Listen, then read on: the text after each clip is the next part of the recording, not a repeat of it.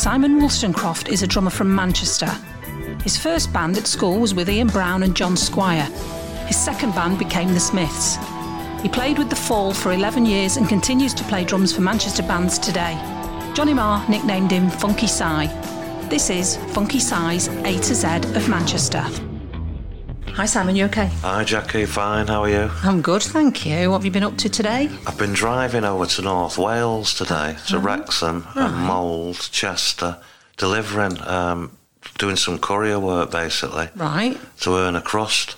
There's not much going on music-wise, so I got stuck into it. Went to Connors Quay today, over the suspension bridge, which I've always admired.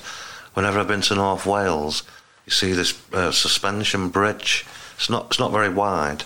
Not many cars use it, but I actually finally went over it today. So it's a bit of an achievement. What did you think? I thought it's a bit grim round here. Oh dear. But yeah. It's quite industrial, isn't it? Very, yeah very. But it's just good to be out and about. Yeah, of course it is. Yeah. At least you're seeing some new sights. Yeah. While you're out and about in your car. Yeah, it's been a good day today. Are you allowed, is everybody allowed to travel if you're a courier? Yes. Because I thought Wales was saying no. Well, I was taking some drugs, actually. Pardon? From a drug company. Oh, okay. Yeah, or vaccines or whatever. Right. I don't ask, I just say, sign here, please. You're like a key worker. That's right. Oh, very good. I do consider myself a key worker. Good man. Yeah. Oh, so you're allowed to go across the borders then? We'll let you. Wales, yeah. Yes. I've been over a few times over the last few weeks. It's been gorgeous, no traffic. Oh, yeah, but that's lovely. All that sun, down by Bala. Oh, nice. Yeah. So, yeah, it's been a good day.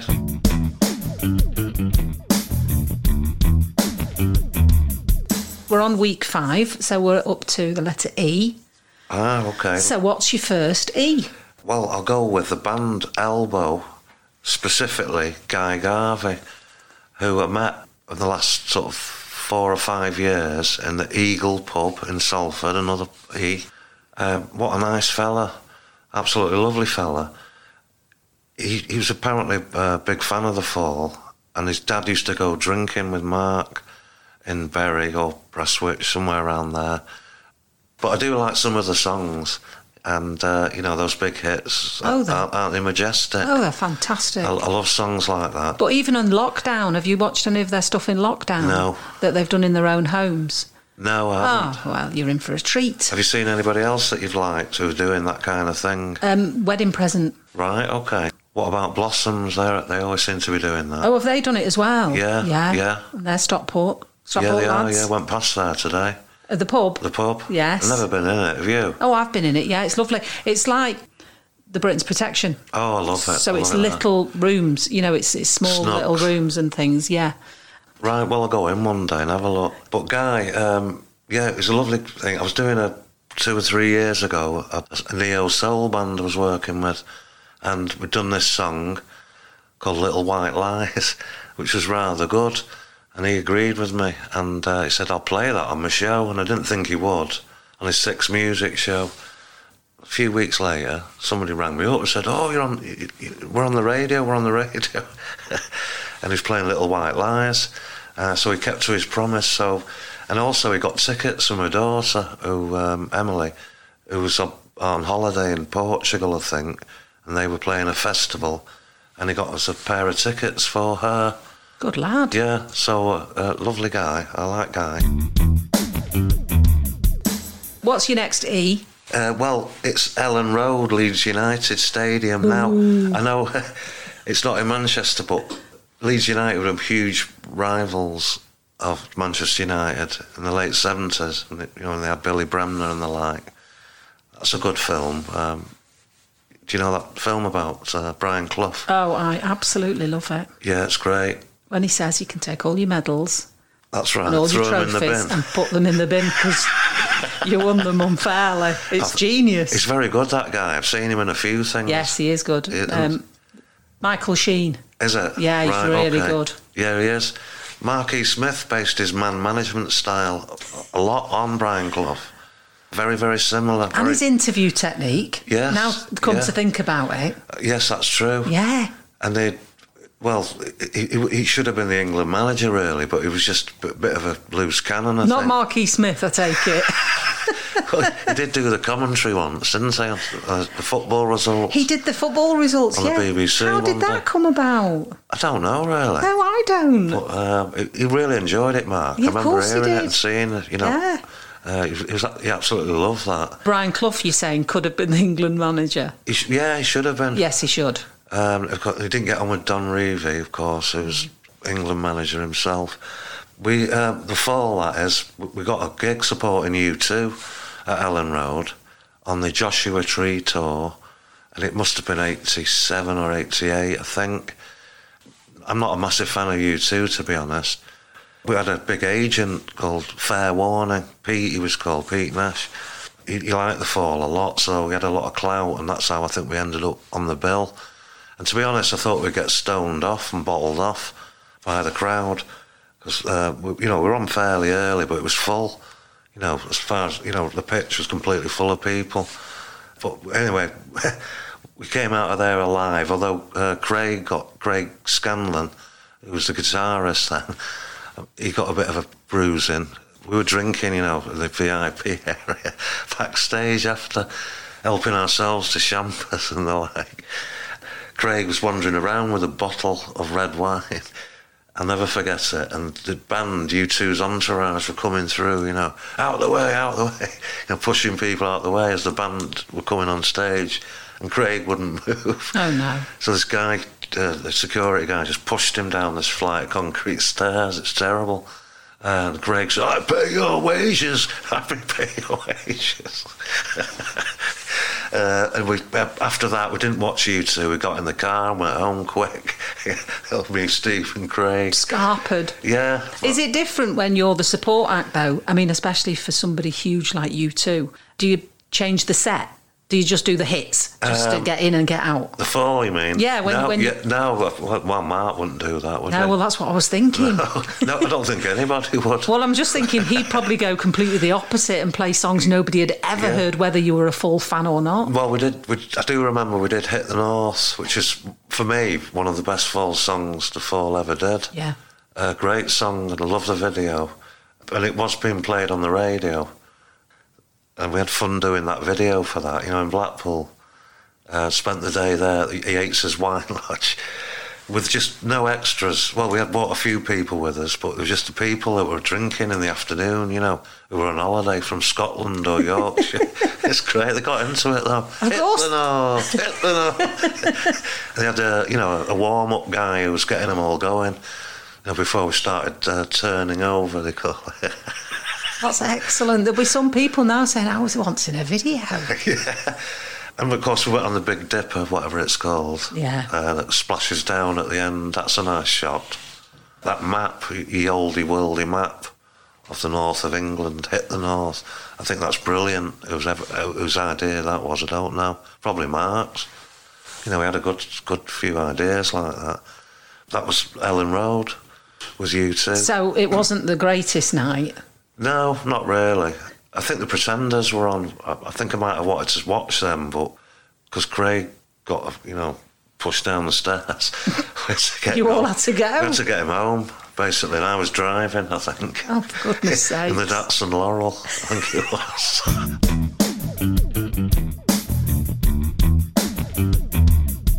The next day, it's going to be the band Electronic. Now, Electronic, Johnny Marr, Bernard Sumner from New Order. What a great combination.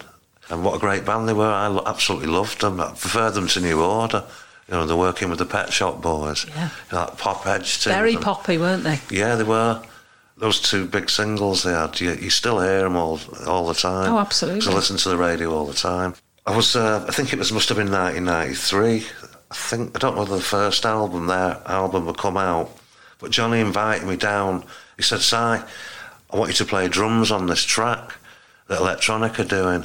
I want you to pick a studio, any studio you want in London, and we'll go there. So I said, all right, we'll go to Olympic Studios in Barnes, West London.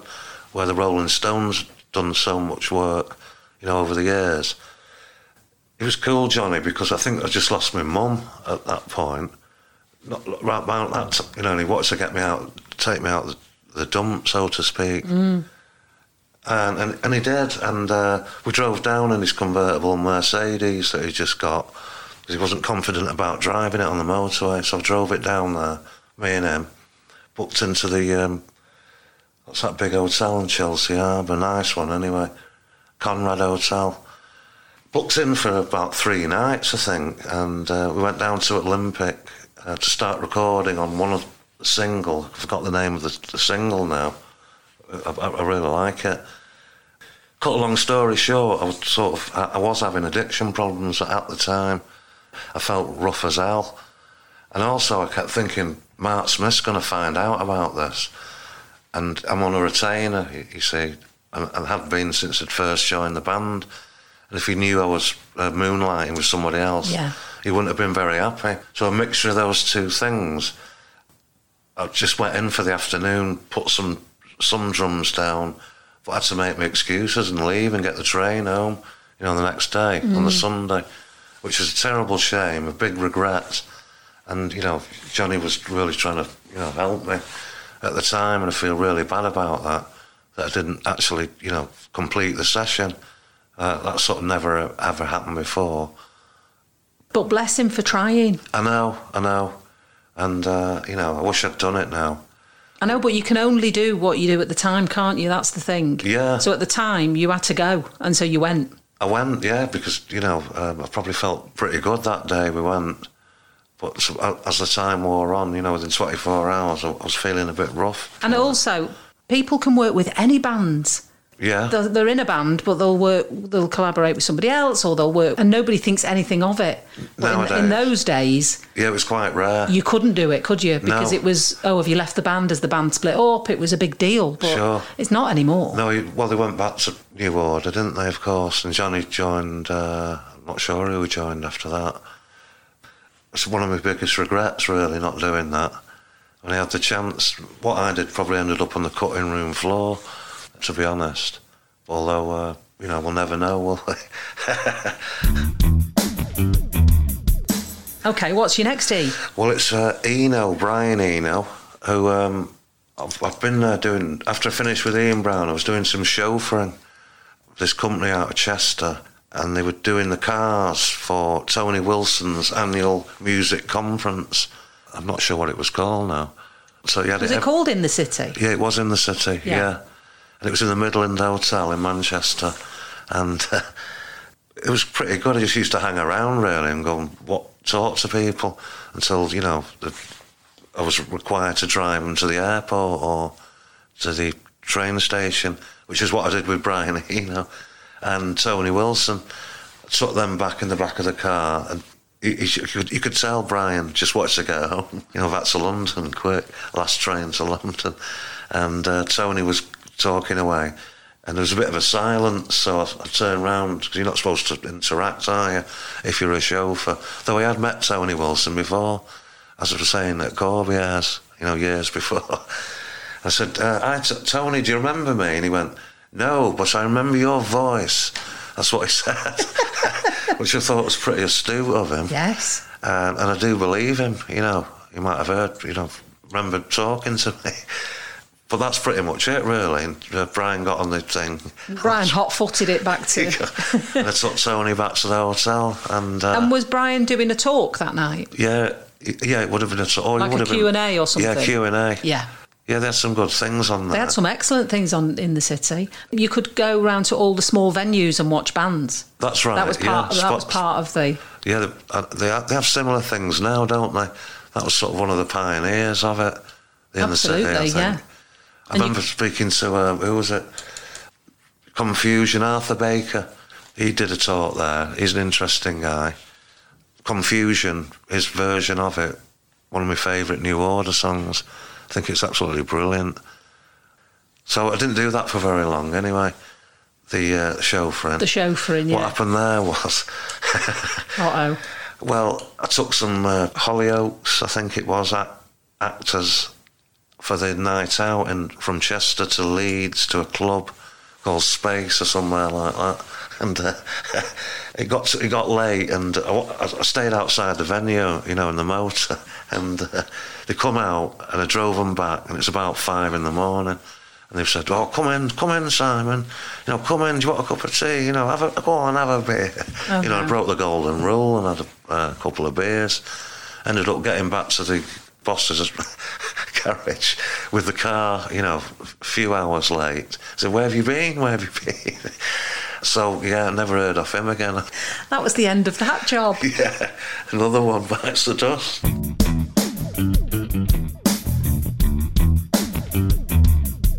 Eurovision Song Contest. Well, when I first joined the Full, Mark, we used to go around to his house in Winchester Avenue in Prestwich quite a lot. It was the base. One time I was there, we'd drink whiskey. We're having a bit of sulphate too, probably. But he was telling me about Eurovision Song Contest and that he'd written a song called Chi, Chi, Chi, C-H-I. He claimed to have the formula, the winning formula for a Euro song. And it was quite catchy, just the Chi, Chi, Chi, the way he sang it really high. Chi, Chi, Chi.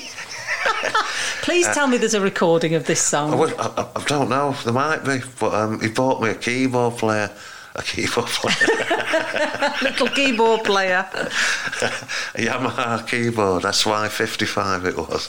Bought that from Chester as well, out of loot. We've put in, the backing track behind this lyric that he had. Right, the lyric was only Chi, Chi, Chi. There was other lyrics, but not many. But the main thing, he kept repeating this Chi, Chi, Chi. And he was convinced it was going to win the Eurovision Song Contest. I think he thought he'd have a pretty good go at it. He might have done better than a lot of the other, the UK accents. Probably not, actually. Though they did try to get Morrissey, didn't they? A few years ago. Yes, I think somebody so. did. Yeah. Oh, somebody said, "Let's have Morrissey." That's when we didn't want to win, though. That's before he got his reputation went downhill. Right downhill. So how far did it go, this Eurovision? Not very far. Oh, okay. No. So was it just one night, the two of you drinking whiskey? Yeah, it was one afternoon. Right, okay. In the afternoon, yeah. But he did mention it a few times, we should bring out that Chi, Chi, Chi, have a go at recording it properly, with the band. Why didn't you? Well... They like repetition. Yes. And high pitches. That was his, thoughts about it. He was ticking a few boxes there. He was getting. Had a catchy hook. Was he going to be the singer? Oh yeah. You see? Yeah. He won't get anybody else. No, that would have been excellent. It was never to be that. And Terry Wogan would have had to talk about him. It would have been great because it would have been Terry Wogan's era, wouldn't it? Yeah. Yeah. Mid to late 80s. And you're saying they could have brought the Eurovision back to the UK and Marquis Smith could have been the winner. I mean, it could have been a completely different story. It could. Now, Mark, one of his songs that he wrote, Edinburgh Man, he loved Edinburgh to death. And he did live there after he split up with his wife, Brix, 1989 that was. And he said, "Simon, can you take me up to Edinburgh? I'm moving." I said, "What?" I said, "Yeah, I'm going to move. I've had enough of this Manchester scene. All these idiots in flares." The Manchester thing was massive, in 89, 90. And he just wanted to get out and disassociate himself from it. And woe beside anybody who's a journalist who might say, "Oh, Manchester, it's great, isn't it?" You go, "Look, cock, do your own work. I'm from Salford." It was just pretty funny and pretty, correct thing to say because he's, proud of his Salford roots. But I took him up there. I think we first went up on a train to Waverley Station to have a look at this flat, to view it. And then I remember taking him up in the car with a load of bags and cases and stuff. So he actually moved. I didn't think he ever did. Moved out of Manchester. Yeah, he did. It was only for 6 months. I think. Okay. Yeah. But he loved it. He loved the Whiskey Society. It was just at the back of Princess Square in a beautiful Georgian crescent, this flat. Absolutely lovely, a big green park in front of it, right in the middle of Edinburgh. Oh, I think I've seen it. I think I know the one you mean. It's beautiful. Yeah, it's lovely. He loved it there, Marky. And so I took him up there. Who's meeting him? But at the station when we get there, this girl who worked at Sanctuary Records, the daughter of a well-known rock star, guitarist, which I won't go into here, but it is in my book. So you have to buy the book if you want to find out who the guitarist is. Yeah, she was stunning, and waiting for him. And I thought, oh, right, okay. Oh, it all makes sense now. So he put me up in the Hilton for the night, so I didn't have to drive back the same night. But he said, here, Simon, I've got you a present. And he went into, well, like a big chest of drawers, really. Pulled out this huge, heavy pair of velvet curtains. There weren't his to give away, but he said, here, you can have these, Simon. And they weighed about 30 kilos, you know, these 40 maybe. I was not expecting velvet curtains. No, they're beautiful, like a Whose blue. were they? They must have been with the flat. He didn't buy them. But they were about probably 10 foot high.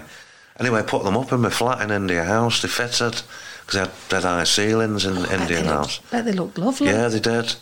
Oh, I love Edinburgh, but Edinburgh Man, the song, it was used by MTV on a Sunday night, like the indie show. When we were around that time, we'd be abroad somewhere in a hotel bar or whatever. It'd come on, here we go.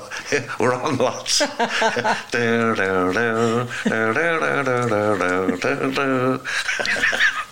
So, but he only lasted 6 months in Edinburgh then? Yeah, I don't know why. It was the same time that we got dropped off Phonogram, so the money might have gone down. I was going to say, there's your answer. You know, it picked up again, but then dropped down again for the last few years.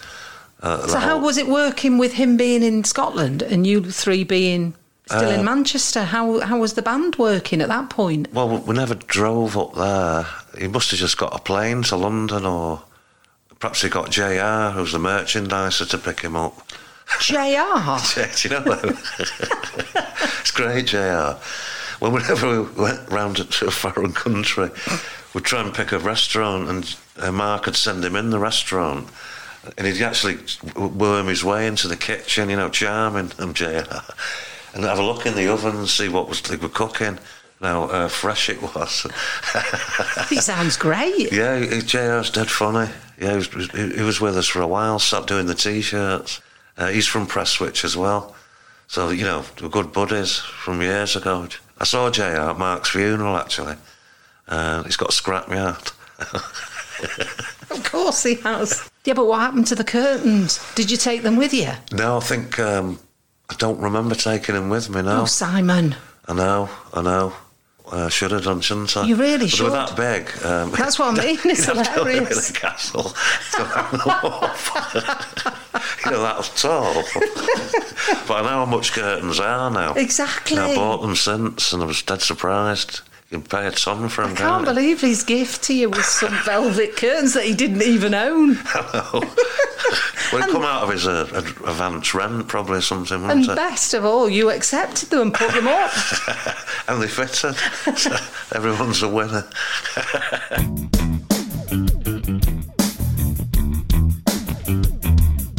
My next day is the town of Eccles in Salford.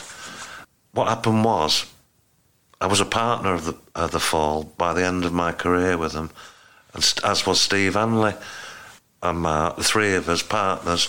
We got presented with a VAT bill for tens of thousands. Basically, Mark said, right, we've come to an arrangement with the VAT lads, don't worry, I'm going to pay it off, you know, week by week. He didn't, of course, and they came, you know, knocking. Basically, somebody wanted to give me some papers, this guy, but I didn't want him coming round to my lovely flat that I had in Ashley, near the airport, or somebody coming and towing my car away. So I went to meet this guy in the car park of Quicksave in Eccles, which they used to use in Coronation Street. That's where Better buys. And I met this guy in a car park, and he presented these papers. But I basically got out while I still could, without getting lumbered with this huge bill, which Steve Hanley copped for after I quit in '97. He was responsible now. I resigned, you see, just in time. before it got really heavy. Luckily for Steve, the musicians' union paid half of his bill for him, which was, good of them. Who was supposed to be in charge of the money? Mark and his accountant, although I don't know whether he had his regular accountant then. He put us on pensions, Mark did. That's how I bought my car. Hey, that's good. That so came in. He was thinking about you all. Yeah, he was. So he was trying to do it right. The gigs were pretty much empty. Around that time, he wasn't turning up. When he did turn up, he was a mess. The gigs just weren't like they used to be anymore. And what was going on with him then at that time? He'd be drinking more and more. Oh, right. More and more, yeah. It was sad. And I used to say to him, Mark, people are laughing at you, just trying to... He says, I don't care, Simon.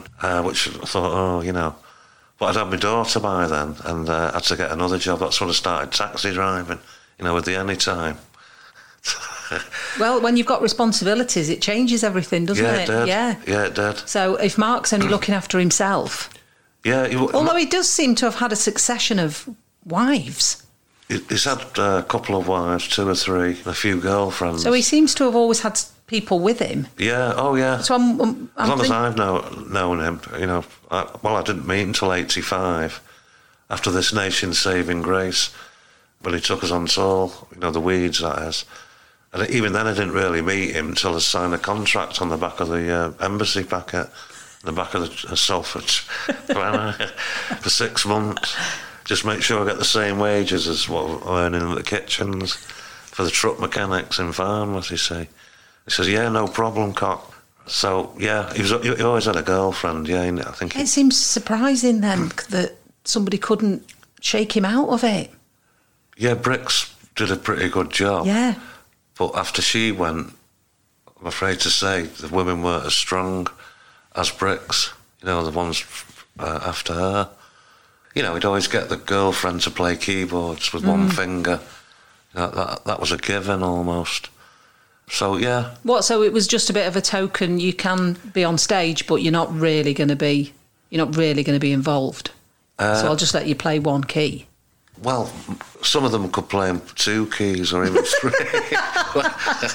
But he did have ones that would only play 1 key, ding, ding, ding, ding, ding, ding, ding, like Jerry Lee Lewis. Yeah, but which he loved, of course. But was that him controlling them? I don't think they could play. Oh, right, okay. So, but if they had been musicians... He wouldn't have let them show off, like a virtuoso. Okay. Because he did like, Jerry Lee Lewis, banging the keys. Ding, ding, ding, ding, ding, ding, ding, ding, ding. That's it, faster, faster. So, the last girl he had, Elena, I think, I only met her once. And wasn't she his manager as well? I think she might have been, yeah. I think she could play 2 or 3 notes, you know what I mean?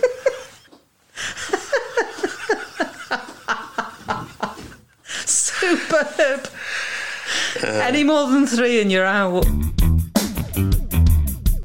The next E is Ian Eastwood, or otherwise known as Easty. Now, I've not known Easty that long, really. It was when I first joined Big Unit. It was about 7-8 years ago. Mm-hmm. That's where I first met him.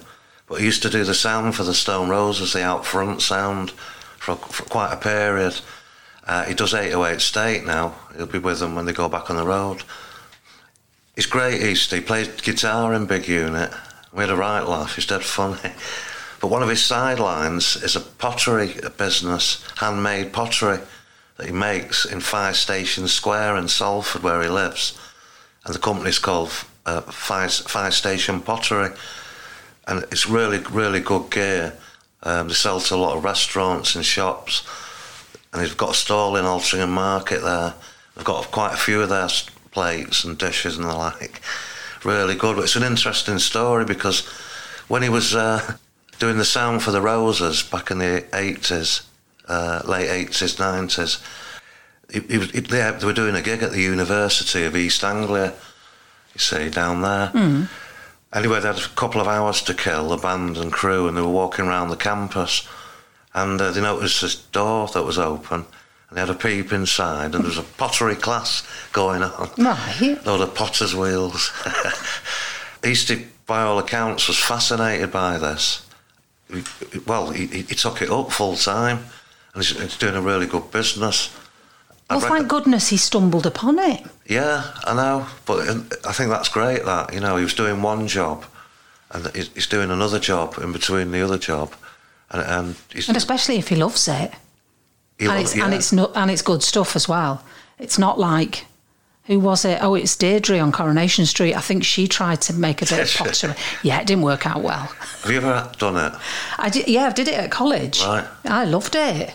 But it's one of those things that you think, well, it must be easy, it's okay. Is it heck easy? No, it doesn't look it. It's really difficult. But it must have a steady hand, Easty, there, you know, on the old wheel.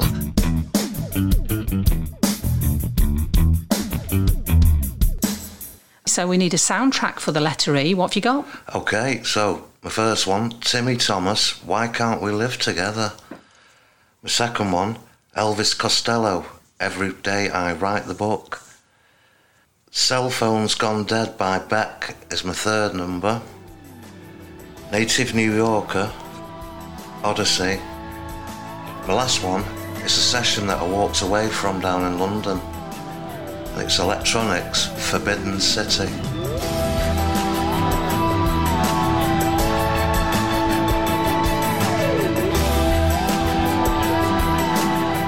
This podcast was produced and edited by John.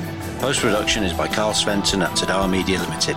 Music by Colin McGrath, Joe Brown, Johnny Smale and Simon Wollstonecroft. And the artwork is by Lee Dyer. This has been Funky Size A to Z of Manchester.